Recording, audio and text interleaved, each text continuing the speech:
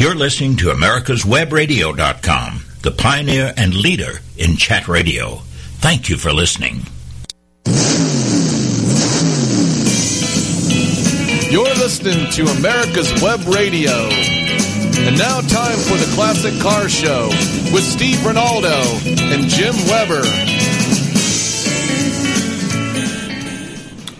Good morning and welcome to America's Web Radio. We're glad to have you listening, and this is a very, very special Classic Car Show. We have a very distinguished guest on the line, calling us from, well, I don't know exactly where he is, as a matter of fact. He may be at home or he's at his office, but we've got Dr. Fred Simeone on today, and he's going to be talking about his museum and his foundation, and I'm going to butt out of it and let the two experts, Steve Ronaldo and Jim Weber, talk to Fred. Fred, how you doing this morning?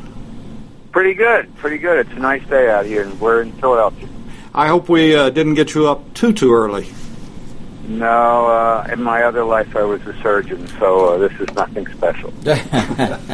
Well, we certainly appreciate you taking the time to be on the Classic Car Show, and I've got your website pulled up. We're gonna watch Steve and Jim do their thing for a second, and then we'll switch over to your website, which happens to be SimeoneMuseum.org, and you can just SIMEONE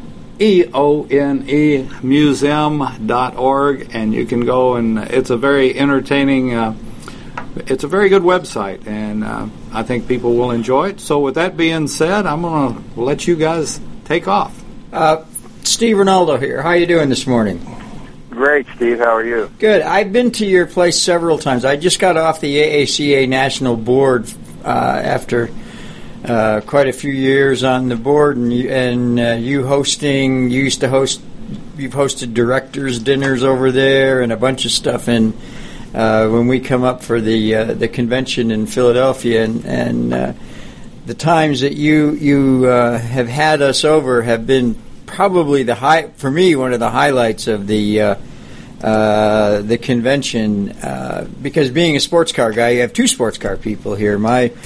My first job was with British Leyland out of college back in the ancient days, and you have some really cool and interesting sports cars. It's one of the few museums where you're not going to walk in and see 255 6 and 7 Chevys and 100 Model A's, and that's what makes your setup really cool. Some of the cars that you have. Fred, it's Jim Weber here, and Steve's my caregiver. I think he reacts like that once in a while, but we've been together, worked together for quite a while. And I want to say the same. I have not been to your museum yet, but I have read your book, The Stewardship of Historically Important Automobiles, and I find that quite, how do I put it, unbelievable, I guess, because you've taken such a neat approach to things and compared it to other rare collectibles such as furniture and art. And I really want to commend you and the gentleman that contributed to that book. And if you'd like to tell us a little bit about the book, I think it would give our listeners a greater appreciation of what you're doing. Well, sure. I'll try to be brief. It takes a little bit to get into the philosophy, but I grew up with it. My dad was my hero. He was also a doc, but he used to take me around to, after we did house calls together, take me around to junkyards, and then we would go to car shows when they started up, and he made me appreciate certain aspects of the car that made me ultimately make certain choices, and that ended up in our collection. And he was from the old school, the old restoration school, which was every car had to be shiny and perfect, and nickel was dull, so let's chrome the nickel, and certain colors were better than others. And upholstery when it started to fade and cracks should be replaced. And all of that, I think, was driven by the current philosophy at the time, which was we are men, we compete, The only way we really knew how to compete when automotive history was vague was to make our cars prettier. And then the guy with the prettiest car took home a prize at the car show. And I know Steve knows that that's still a kind of a prevalent philosophy. I think you were a judge at one point. Yeah, I'm on national awards for AACA now. Right, and I remember seeing your name. And at that time, you if you wanted to win a prize, and most people who collected seemed to have that mindset, you would take the car, and it had to be just right. Some judge would come along and complain about door fit or waves in the paint or pitting chrome, and you would get deducted for that. Well, I'm certainly not anti-restoration, as you know by reading the book, but in that mix of cars that people restored, there were some cars that were really very nicely preserved. And they were kept indoors. They had loving caretakers, or even benign neglect. They were put in the garage, but it was out of the weather. And as time went on, the car matured. So it was far from perfect, but you know what? It had the paint that came on at the factory. It had that upholstery that people sat in, and in my case, sometimes great race drivers sat in that on that same upholstery. And there was a story that you could see by looking at the car, feeling it, understanding how the craftsman did. And that, I think you'll all agree, gets erased when you strip the paint it your favorite color, and make the bright work all new, and strip out that upholstery and kill a few lizards and make a new upholstery to your choice. So the restoration business was great for cars that were not capable of being preserved, in my opinion. And then, of course, with cars that were, let's say, pretty common, and we mentioned Model A's earlier in this conversation. I think if you have a Model A, you can kind of paint it the way it was when Grandpa drove it, or do whatever you would like with it, because there will always be another good Model A for people to see that has been kept original.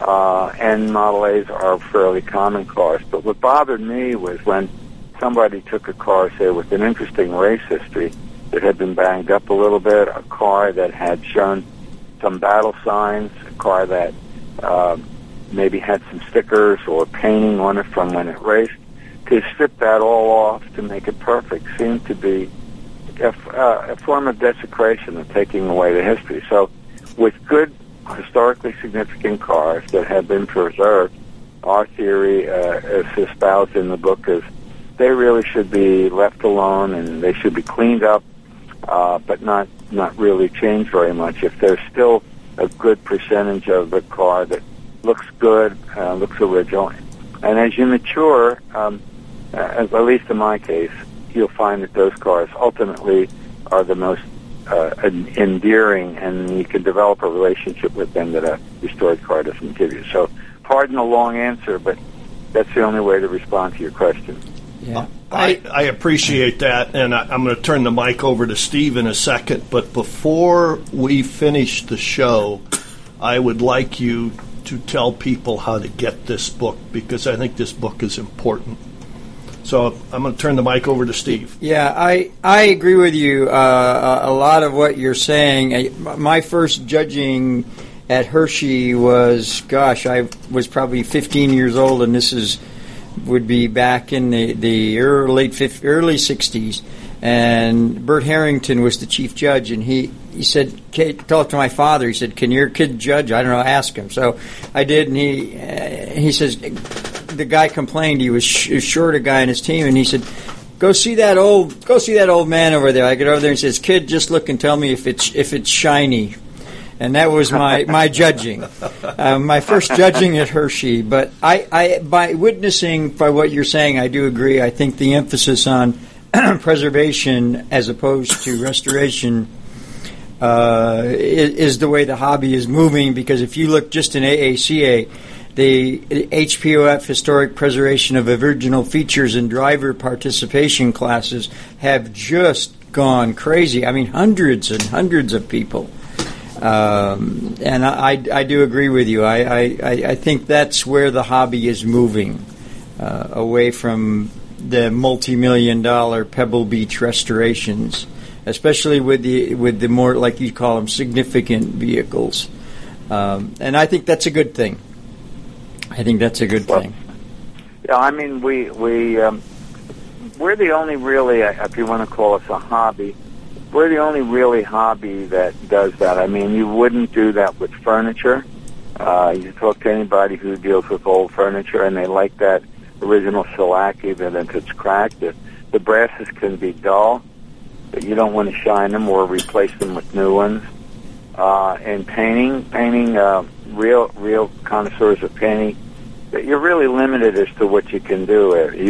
Sometimes you have to fill it in with paint, and they're fussy enough to even make it with removable paint, so that it does its job, but it's not. You haven't really I didn't know history. that. Yeah. Things like that are the way furniture, art, statuary, and even buildings are managed if they're historically significant.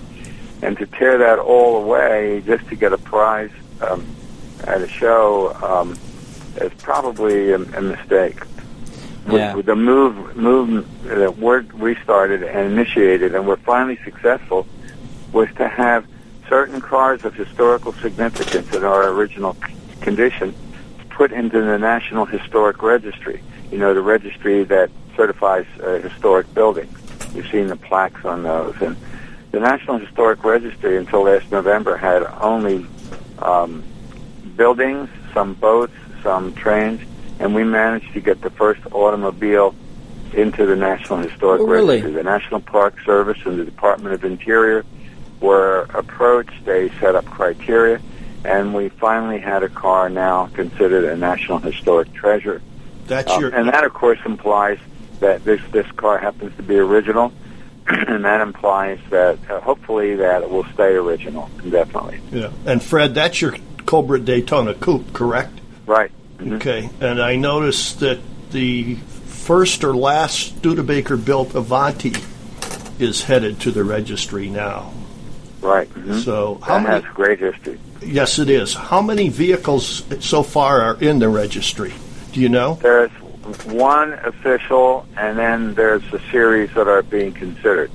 It's not a quick process. You need lots of documentation, an extensive set of images, properly prepared images, so that the car will stay that way. There will always be a reference, despite how many owners it goes to. There will be reference images which will be filed in Washington, and then historical documentation with as much paperwork as you can.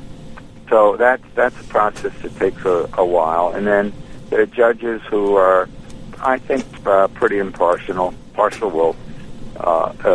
Will work with the Department of the Interior to get your car considered. Well, wonderful. I think that's pretty cool. I knew nothing about this, and I've never even heard this mentioned. In hanging around with the AACA guys and stuff, I've not heard any discussion about this at all, and I think that would make a great article for the Antique Automobile to let the 60,000 plus members of AACA at least what's going on. I think this is a pretty cool deal that you guys are involved in. That's the first I've even heard of it. Yeah, well, sure. Well, if you contact me or contact member, there's a group, an independent group called the Historical Vehicle Association, which is really a bunch of history buffs from around the world. In Europe, there's something called FIVA. Maybe you've heard of that, Fédération Internationale Véhicule Anciens. Can we stop for a break real quick? Yeah, and FIVA supports this too. Sure, go right ahead. All right, we'll be back in a minute. Don't be hoodwinked by the left, who wants you to believe the fairy tale that we can power America on butterflies, rainbows, and pixie dust. I'm Marita Noon. Get the truth about energy on my show, America's Voice for Energy, only on America's Web Radio. Whether cruising the strip in a 57 Chevy or taking the family on a vacation in a 71 Oldsmobile Vista Cruiser, you need to tune in to Classic Cars with Steve Ronaldo and Jim Weber every Saturday from 8 to 9 a.m. on americaswebradio.com. Did you miss a show that you really wanted to hear? All of our programs are available for download on americaswebradio.com and on iTunes.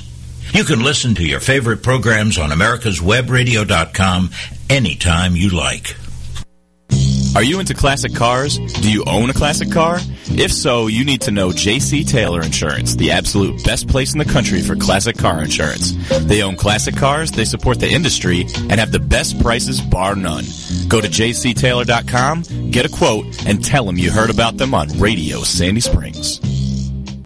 You're listening to americaswebradio.com, the pioneer and leader in chat radio. Thank you for listening. Fred? Yes, sure. Yeah, we're back. It's Jim. A couple of things I'd like to visit with you about on your museum, and you've had some cars in there that I've known intimately, and I don't think you have them anymore. You had a long chassis 2.9 Alpha that was part of the Mashek collection at one time, and I believe you've sold that car on. I remember. Well, I traded it. Sadly, I've always run into financial difficulties, and I traded it for an Aston Martin DBR1. Well, I forgive you then. So, yeah, I grew up with that car, so it was. Oh, really? Yeah. Long story, and sometime I'll come to the museum and visit you, and we could talk about it. You also have Rabbit the First, or you did have the aero-engined Mercedes from the 20s? No. That was a Judge North car. It was like one of the Chitty Chitty Bang Bang cars. No, okay. Never had that. All right, then I was wrong there. And you have one of the three Mille Miglia 2.9 Alphas, and I think yours is the Pintacuda car, if I'm not mistaken. No, that's Ralph Lauren has the Pintacuda car. Okay. I have the Biondetti car. Okay. Which run, and they actually made four. The other two are basically changed beyond recognition. Yes. So there's really the Pintacuda car and the Biondetti car left. Yeah, because the other one was the ex-Hugh Hunter car, if I remember rightly. Yeah, that's the one I have. Okay. All right, because Bill Seri had that the last time I saw it. Right. Yeah. That's who I got it from. Okay. Somewhere I read that your first love was a Cord 812. Is that correct, or your first inspiration to this? Well, it was my first experience. That was Dad. You know, Dad had the typical story when the Cord came out in the late 30s. He couldn't afford one, but it was the hottest, neatest looking, wildest thing imaginable, and everybody dreamed of having one. And then finally he managed to get a few bucks, and in the 1949 or so, he bought one and pretty much restored it himself. He did everything except upholstery and paint. Okay. And that car went on to be Grand Classic. And interestingly, Steve, the Grand Classics are numbered. Yes. And that's Grand Classic number 4. Really? That's wow. And that's the longest single ownership Grand Classic that's still in the CCCA. I've had it. Dad restored it. He won the Grand Classic, and then I kept it. And that was a big deal for him, too. We used to go to when they were in Buck Hill Falls and the old places, Sky Top. We used to go, Dad and I used to go to the shows, and we're big old-time classic car guys. So that car is, if you have a Classic Car Club Journal old enough, you'll see pictures of it. That's great, because we've talked to some other people with some Cords, and I think Steve has a... Yeah, I think the L29 is one of the prettiest cars ever made. Oh, God, yeah. Yes. I think they're gorgeous. Yeah. Are you getting ready to go to Hershey next week? Yeah, actually, I should know, since I'm going to take advantage of this plug. Bonham's Auction House. Yes. Every year they have a preservation auction at the museum, at our museum, which is quite an event. And we scheduled it so people who are coming in for Hershey to come a day early and go to this auction. It's this coming Monday, in other words, the day after tomorrow. And the museum is now filled with a bunch of interesting preserved cars or semi-preserved cars. So we'll do that, and then later on in the week off to Hershey. Yeah, the annual gathering of the clans. Mm-hmm. Fred, tell us about some of these cars. We'll give Bottoms a plug on the show, but I'd love to hear about some of these. Yeah, Bottoms has led the way in this. Oh, and by the way, it's preceded by about 4 hours of automobilia auctions, and they have some interesting posters and books and parts. There's a few interesting engines in there that you can buy, and some of the automobilia is pretty interesting. It's all mark specific. Looking around, I saw very low mileage open Rolls Royce in the mid 20s, which is really great. They have a Mercer, a 20s Mercer touring car, which is totally original. A little bit on the, it's certainly worth preserving, but it's it's been outdoors a bit. There's a Nash Healey, which needs to be restored, but like most of these cars, they're all there. There's not cars with important things missing. There's a great Crane Simplex, beautiful car that you could tell was indoors all of its life in some wealthy person's estate who had the body custom made for it. Another Packard twin six Packard mid-teens with a rear entrance body. Really? It's really kind of That's funny. weird. That was probably to let the owner's mistress in. Probably, yes, so nobody could hide. It's actually, there's a little for her in the back. Everybody's facing the other way. Oh, for God's sake. There's a Peerless Opera Coupe, which is a special car made to take a couple. It's got room for two, and no passenger seat, just a chauffeur in the front and 2 seats in the back to take people to the opera. Great stuff like that. A little bit of something for everybody. The cars are new. I always love that Volvo P1800 station wagon they made. Remember those pretty little station wagons? Yes. Yeah, yes. it's AES, isn't it called? An ES. Yes. Yeah, the ES, right. There's a beautiful red ES there that I lust for. And Alpha Montreal, you may remember in the mid-60s for the Montreal. Yeah. Yes. That's just a gorgeous car, but everybody tells me they drive like a truck. Yeah, they weren't a fun car to drive, but there's one there all nicely. It's called a preservation car, but it really has probably been resprayed at least. And so, there's something for everybody. I encourage the listeners to go online. They can go on Bottoms, BONHAMS, Automobilia, Bottoms Automobile, and they'll get to see the catalog online. It's a lot of fun.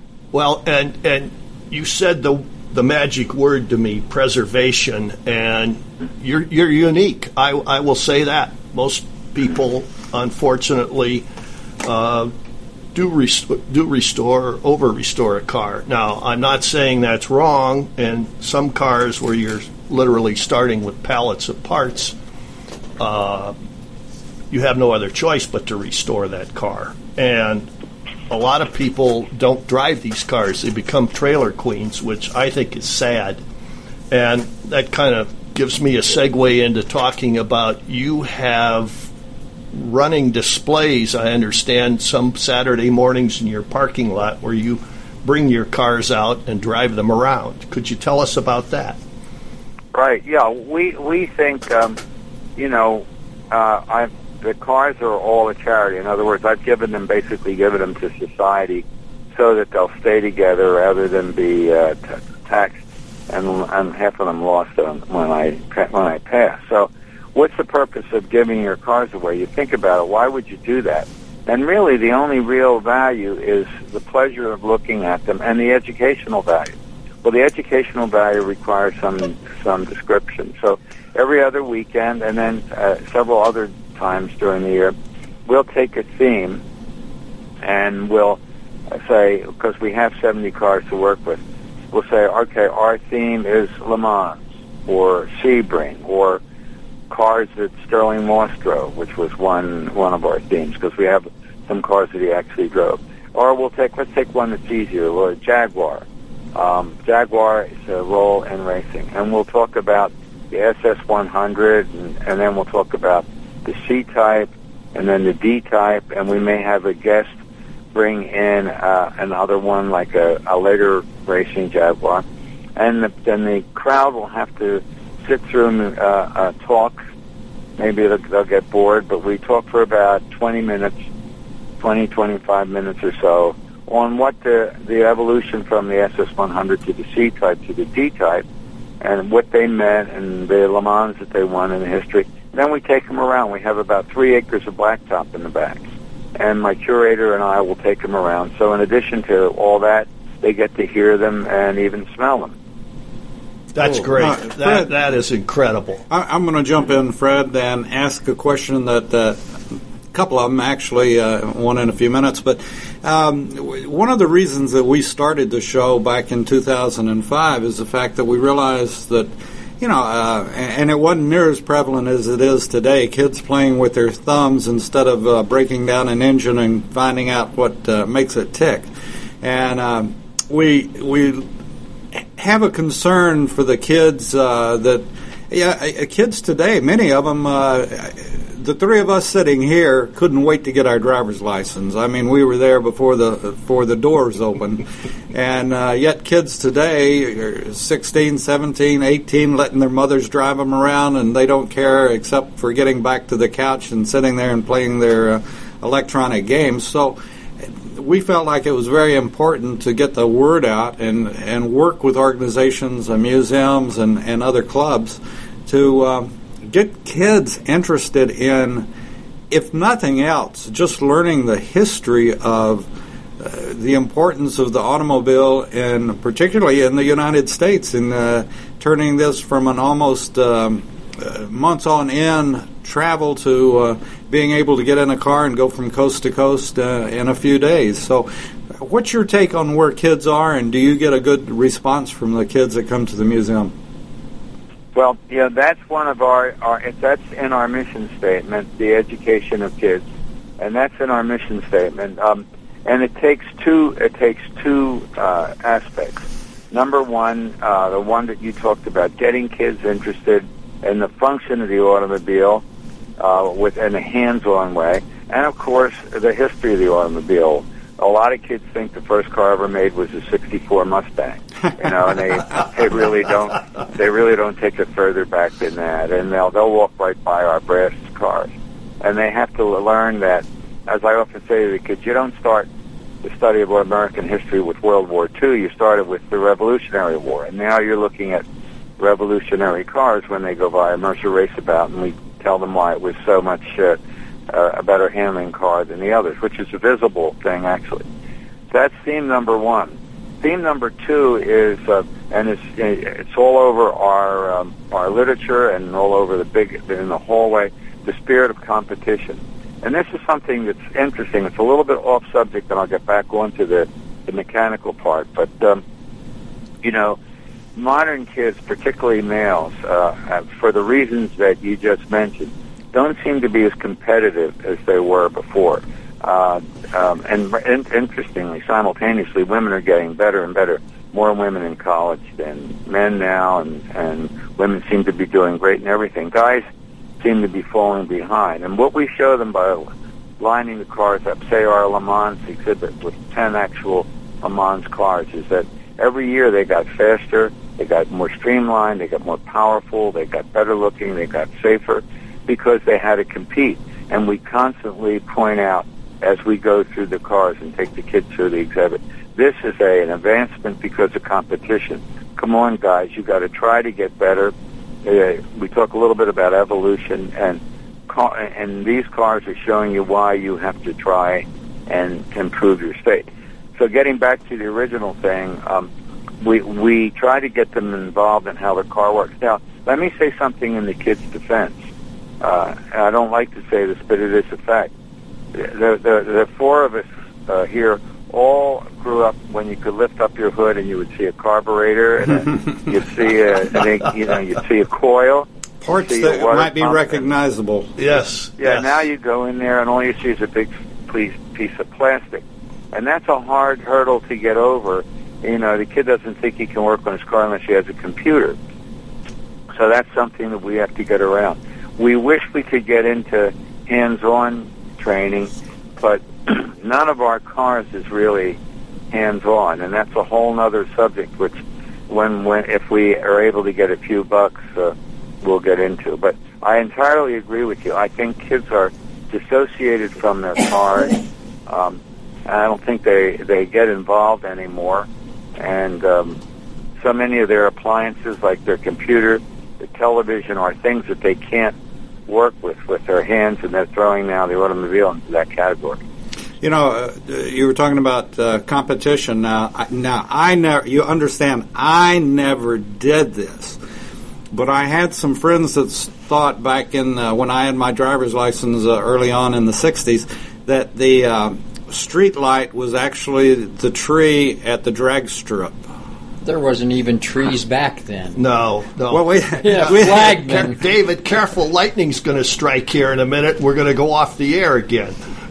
But you know, that was we had the competition on the streets. A little bit of drag racing every now and then, but it was good, clean competition and good fun. Sure. And you're right about the fact that we've taken competition out of it. I'm also the one that asks the very important questions, and actually I know the answer to it because it's very visible on your website. But I am curious, how many weddings a year do you all have?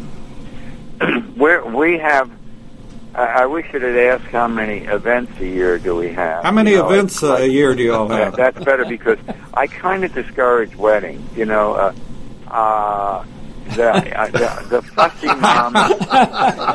Sure, you want to explain why you discourage weddings?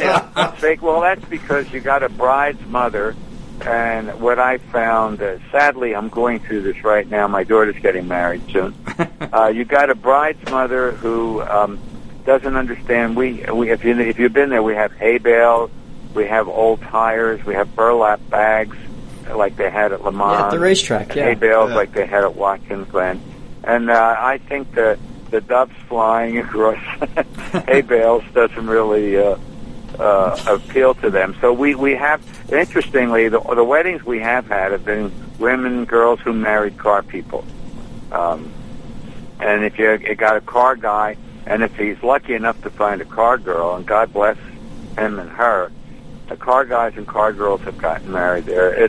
But we do have other things like this Bonham's auction. We've had a great trade show last week. Boy, it was a fascinating trade show. I learned so much. They had these 3D copying machines, you know. Yes. There were whole rows of those. We had interesting, the American Philosophical Society won the 150th anniversary of Darwin's Origin of Species because they came to us because we were an evolutionary museum, which is great. Well, that's kind of cool. Great honor. Yes. And they talked about evolution. So there are themes that we can build around cars, and we call those events. And we are now. This is our biggest month, actually. October is really our biggest month. I think we're going to have somewhere around 12 or so. Wow. Usually we've had fewer, but that's building up. In fact, that's what keeps us alive. Very sadly, our attendance is not what it should be, but events will allow us to keep the lights on. Yeah, Fred, I would like to ask another question. You were talking about the 3D copier, and of course, cars today are driven through a computer before they ever make they ever are built and are test driven. They're test driven in the computer. You got the CAD systems that design. Can you imagine in your collection the hours and hours of the engineer and the person at the drawing table and, well, let's try this and let's change that and let's modify this a little bit. And you weren't talking about let's modify this and taking 2 or 3 hours or an hour in a computer and testing it through a computerized air chamber. You were talking about having a part made and then at best putting it in a wind chamber, but back many years ago, it was putting it out on the track and seeing if it worked. Can you imagine? Putting little tufts of cotton on the car and seeing how the wind aligns. That's really an amazing story, and it's a story that we can get through to non-car people. The car people understand it, and when we do have open hood is part of the exhibit. In other words, after we run them around and all that, we'll open the hoods and we get an opportunity to see how they solve the problems.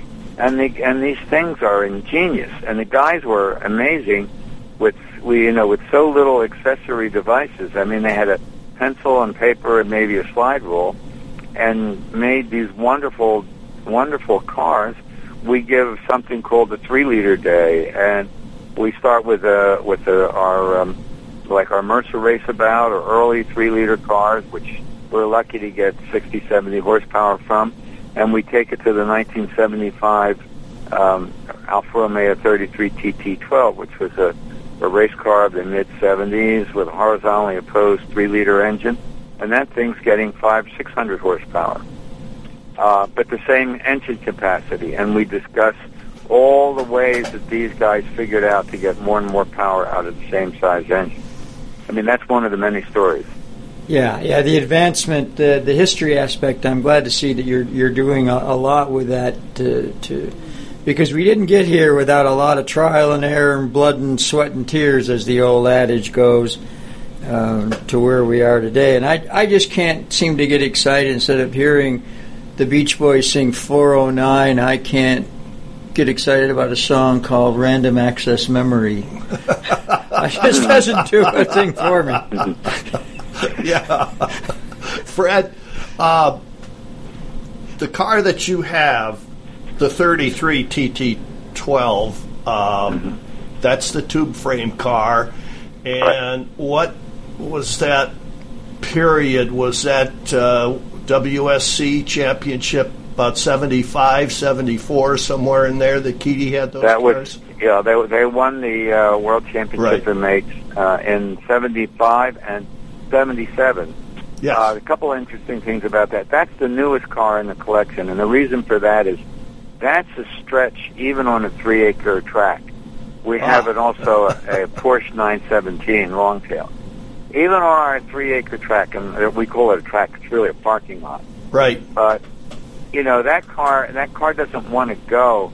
The best we can do on that track, because while we're demonstrating, is probably 20 miles an hour. Yeah. That car doesn't want to do 20 miles an hour. It's cranky. It's very unhappy. So we really stopped collecting. I decided I don't want to collect a car that's going to be a statue. Yes. That's going to just sit there and have no other meaning except its physical presence. So our earliest car is 1907, but our latest car is that Alfa, and that was the year that Alfa came out of nowhere and won the World Championship of the make.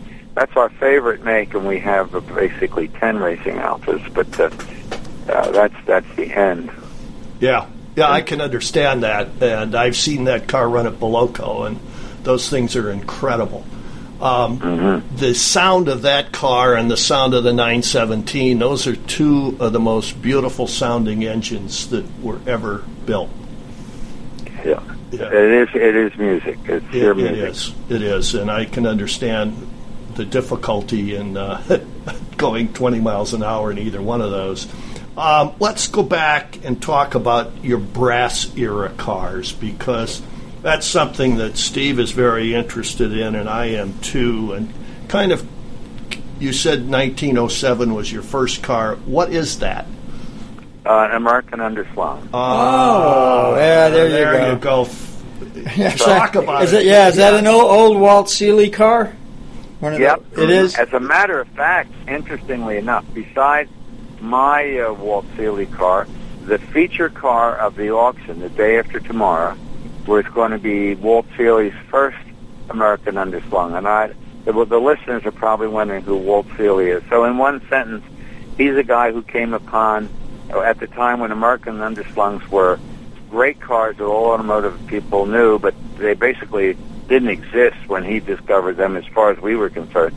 And he came upon a garage that had 4 of them. Yeah, the Deemer brothers. From a wealthy family that had used them and saved them, and he was given the task of restoring all 4 of them. But the one that, the most famous one, the wedding car, the car that started it all, the car that Mr. Deemer, the owner of all 4 cars, took his wife on their wedding, and then the car burned in a fire, and he was upset, went back to the factory, and ultimately ended up with 3 more. That car is being auctioned the day after tomorrow. Oh, really? Wonderful, wonderful car. It's just, it breaks your heart. If you guys are brass car guys, when you look at that car, and it is, in my opinion, I have a set of automobile sales brochures, which is getting to be pretty close to complete. That's the first brochure that ever has a gasoline car made for speed and sport, and that's the 07 American Undersigned. Walt Seeley was an old family friend. He and my father were really good buddies, and I was like the typical kid, hot rods. I wanted that 32 Ford with the Chevy V8 back in the early 60s. And, well, I always remember Mr. Walt telling me, he says, "You'll grow up and quit messing with that shit and get real cars when you get older." Yeah, that was Walt. That was Walt. So. Yeah. Were you from Jamestown? Yes, I am. I grew up in Jamestown with the Chautauqua Lake region with Solon Sprinshorn and my father and Walt Seeley and Doc Sinatra and a bunch of those guys. Well, then, so the reason that car, ours is the Traveler, which was was a 4-passenger sports car, incredibly beautiful car. And I wanted to have, the cars in the museum are by theme. In other words, we don't line them up. I call that a hardware show when they're just lined up. The theme is how they competed. And Le Mans is a way of competing, and Sebring is a way of competing, as is even Brooklyn's. But I wanted to have something on endurance racing, and that gave me the privilege of picking any big old endurance racer that I wanted, because that was an excuse to get this incredibly beautiful American Undersigned. Gorgeous cars. Well, and explain the difference, because that chassis provides a low center of gravity, which no other car did at the time. So kind of walk us through that, if you would, please, Fred. Yep. Well, the Undersigned concept was a guy named Fred Simeone was the designer, way ahead of his time, bright guy. And he wanted to lower the center of gravity of the car. And I think, because I don't have any evidence for this, since cars are so beautiful, I think he made concessions for design. Now, when you look at a brass era car, your immediate image, pick the Stutz Bearcat, pick anything, you'll see the 2 fenders and then the hood, the top of the bonnet, the engine cover, sticking up above it. So that if the top of the fenders are, say, 4 feet off the ground, the top of the hood is 5.5 feet or so. So the hood towers over the fenders. When you lower that whole center of the car, and I'll tell you how you do that in a minute, you lower that whole center of the car so that the fenders, which are now flattened out, are in line with the hood. It just has a tremendously appeal to the eye. It's just an appealing thing to see the fenders, which are straight, and the hood all lined up. It's a crouching effect. It's like, when a leopard is ready to strike, it puts its head down and its shoulders up. Can we save that thought for a second, Fred? Yep. Apparently, the station master feels we need to take a break. We need to make some money. Yes. Sure, okay. We'll be right after this. I'll get some more. Are you into classic cars? Do you own a classic car? If so, you need to know J.C. Taylor Insurance, the absolute best place in the country for classic car insurance. They own classic cars, they support the industry, and have the best prices, bar none. Go to jctaylor.com, get a quote, and tell them you heard about them on Radio Sandy Springs. Hello, I'm Dr. Mike Karuchak. Have you ever wondered what doctors talk about amongst themselves? If you do, join us on the Doctor's Lounge and hear the doctors' conversations amongst themselves. Join me and my co-host, Dr. Hal Schertz, every Thursday morning, 8 to 9 a.m. Did you miss a show that you really wanted to hear? All of our programs are available for download on americaswebradio.com and on iTunes. You can listen to your favorite programs on americaswebradio.com anytime you like. This is Dr. George. Join me Wednesday mornings at 9 o'clock for Medicine on Call. On Medicine on Call, we talk about more than medicine. It's about how to take control of your mind, body, and spirit. You're listening to americaswebradio.com, the pioneer and leader in chat radio. Thank you for listening. And we're back. Fred, I've got to ask, you were going through such detail, and obviously you know the ins and outs and everything else, and I was just wondering, I know your background, you're a very well-known neurosurgeon. Did you actually during the and your hands were so important in your profession? Did you actually do any of the work on the cars yourself, or how did you protect yourself if you did? I really you don't think of that. You know what I mean? Anybody who ever hurt his hands never thought of that. You did what you had to do. I worked on all the cars, but I somehow gravitated towards more bench work. I'd like to take a carburetor or an instrument apart and work on the bench. You looked at that carburetor like a human brain, right? Yeah. Well, not necessarily a brain, but I got used to working with small things, and in my practice through a microscope, an operating microscope. So I was better with that. I would say I'm kind of an average mechanic when it comes to doing things that require a hammer or a big wrench. So that's. But you don't have to. You just can't go through life worrying about your hands, or you wouldn't race a car if you're worried about your life. You know, you just you don't think that way. This is absolutely. I didn't mean to interrupt your thought. I just want to finish that thought. And pardon me if I talk too much. But no. This is great. The way you brought the center of that car down, the whole chassis down, was to put the chassis under the axles. You recall that virtually every car, the period had an axle and then a spring on top of the axle and the chassis on top of the spring, and that's how you manage the suspension. The underslung hung the car from the axles, and that's why they're wonderful cars. And I could tell I got the guys excited, because when you mention an American underslung, everybody knows what it is, largely because I think it was guys because of how hot they looked. Mm-hmm. Yes. And I went down with Walt and a bunch of guys and helped load pieces from the Deemers into the back of trucks when I was maybe 10, 11 years old. Out of that stuff. I hope you remember that long chassis, 4-passenger. It's a 4-passenger Roadster. Boy, it is a wonderful car. They're beautiful. By the way, I should add that when you do lower the chassis, now you've knocked out your ground clearance, because the chassis is now under the axle. So they had to put 41-inch wheels on these cars to raise them. Yeah. And that also gives them a neat look. A good friend of mine is finishing one now, one of the last ones, one that Harold Coker started, and Harold is not going to finish his stuff, so he's starting to divest himself of some of these cars. So several years ago, Alan bought one of the last unrestored underslungs in pieces and is putting it together now. So anyway, I want to invite you over Friday. I'll even buy you your $5 lunch at the Horseless Carriage. I'd like pictures of that. Steve doesn't buy anything.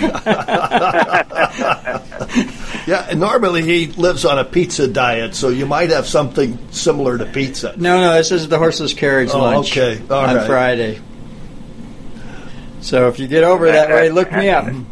That Hershey. Where are you, in the brown field, the white field? No, I'm in the red. I don't really have a flea market space. I'm more of a walk around and drool a lot. And okay. But I usually serve at the Horseless Carriage luncheon on Friday. Okay, well, I'll try to look you up. Yeah, cool.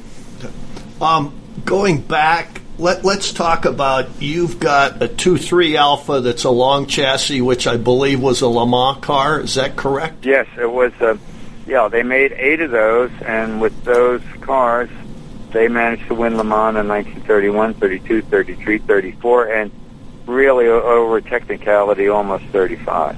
Right. And they made 8 of those, and I have the one that Lord Howe bought so that he could compete with, so he could win for England, and the only way he could win for England is with an Italian car at the time.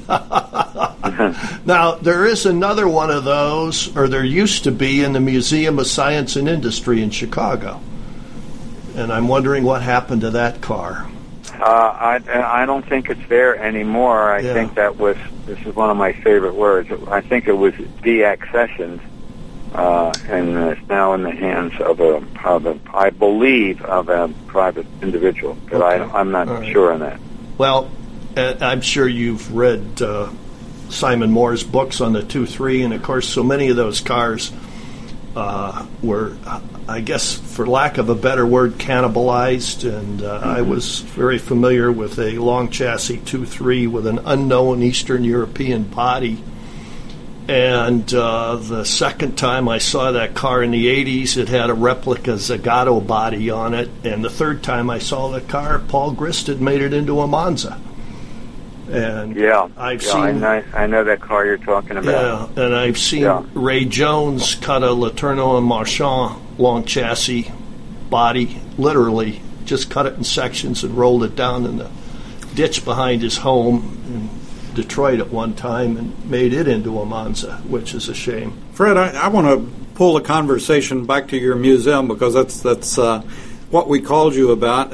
Just sort of give us a verbal quick tour of the museum and your gift shop and other facilities that you have within the museum. Yeah, and I'll be briefer. Basically, all the cars are racing sports cars. There is an annex of what we call sporty cars, which were sports cars that didn't race but were very special cars, like Auburn Speedsters, certain Corvettes, Corvette Grand Sport, for instance, Kissel Speedsters, which were hot-looking cars. I got a couple DuPont Speedsters. But basically, except for that annex, basically they're all racing sports cars. They start at 07 and they end at 75. Most of them actually raced in the venue where they're displayed. So the venues would be Brooklyn, Sebring, Watkins Glen, Le Mans, Nürburgring, Mille Miglia, Targa Florio, things like that. And there, in the Mille Miglia, there are 2 second-place Mille Miglia cars exhibited, for instance. So it's about racing sports cars, and it's the cars that are in there. There's just so many. There's no little Lotuses or little Lolas. They're all cars that were essentially winners, or the same chassis as winners. We have 5 actual winners of Le Mans, Nürburgring, and Mille Miglia, but the rest were cars that raced or had identical chassis to the winners. So it's about the winning cars, how they competed, and then the venues in which they competed. The gift shop is basic, nothing special. T-shirts, caps, a lot of models, things that the kids can buy, low-price things, $10 models that the kids can take home with them. A small bookshop. And then the other thing, which is more difficult to explain, is the library. But the library is currently getting organized so that we'll be able to offer the material. The material is specialized, and it consists of factory-produced literature. That's what I always collected, stuff that was produced by the factory, starting in 1892 and going right up to the present. And that would come back from Hershey, Steve, in literally a van. That's the way it was in the 50s and 60s. And even 70s at Hershey. There was so much great material out there now. Now, I'm lucky if I come back with a briefcase full of original literature.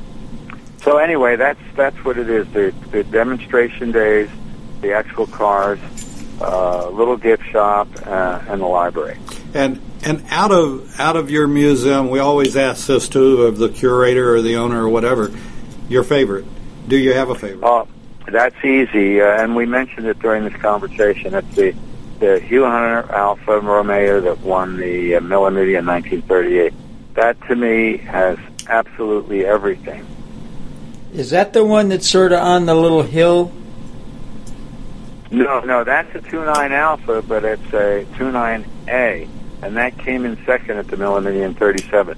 The one on the turntable is the 2900B that is, as I said, I've done the Millennium in that car 3 times, and you can imagine the thrill of taking the car through the streets of Italy at top speed, and the kids' new cars there. I mean, they would shout Biondetti, who was the Italian driver who won that race. They'd be screaming Biondetti, Biondetti, because they recognized it from pictures. You know, it was a great thrill. So the experience, the looks of the car, the way I got it, all make it the favorite. Does your family have the same interest in cars that you do? I have one daughter, and she once said, "Daddy, horses are my sports cars." So that's where her interest lies. And if I know good horses, they're probably more expensive than the horses under your hood. You're right. And they don't appreciate and value. And as a matter of fact, what we've had to do with them is when their time was up, we sent them to horse farms for places where the kids could enjoy them. That's great. But they do not appreciate. Is there one key thing that we can help you with your museum, or something that you want to let the public know? One takeaway, particularly. Yeah, you're doing it right now, really, and that is exposure. It's so sad to walk in my museum. We were voted by the International Historic Motoring Awards, which is the Academy Awards of the auto hobby. It's a London-based organization, so we don't know a whole lot about the organization in America, but they cover the world, and they have a judging panel of really prominent people like Sterling Moss and Jay Leno and the editors of magazines, and they vote on various things, one of which is Museum of the Year. And we won that Best Car Museum, the Museum of the Year for 2011. Despite that, our attendance could be a lot better, and many people, hardly a day goes by when somebody comes in and says, "I never heard of this place." So what we really need is to let people know that it's there. It's a museum. It's open 6 days a week, every day but Monday, and it has cars that I'm sure the guys will agree are interesting cars. Oh, beautiful stuff. Yes. And we just want the world to know about it and come visit. That's the only reward I have for putting this together, is to have people show up. Sadly, many weekends particularly, we'll have more visitors from Europe than we'll have from the United States.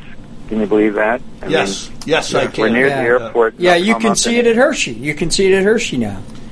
Mm-hmm. Yeah. Fred, if you don't mind staying on the line, we've got to get out of here and get ready for some of our other shows coming in today. But if you don't mind staying on the line, I just had a thought as you were speaking, and I want to personally thank you. Thank you. Thanks, Fred. And we'll see you Friday. Okay, we'll get out there. Thank you, Fred. You're listening to AmericasWebRadio.com, the pioneer and leader in chat radio. Thank you for listening.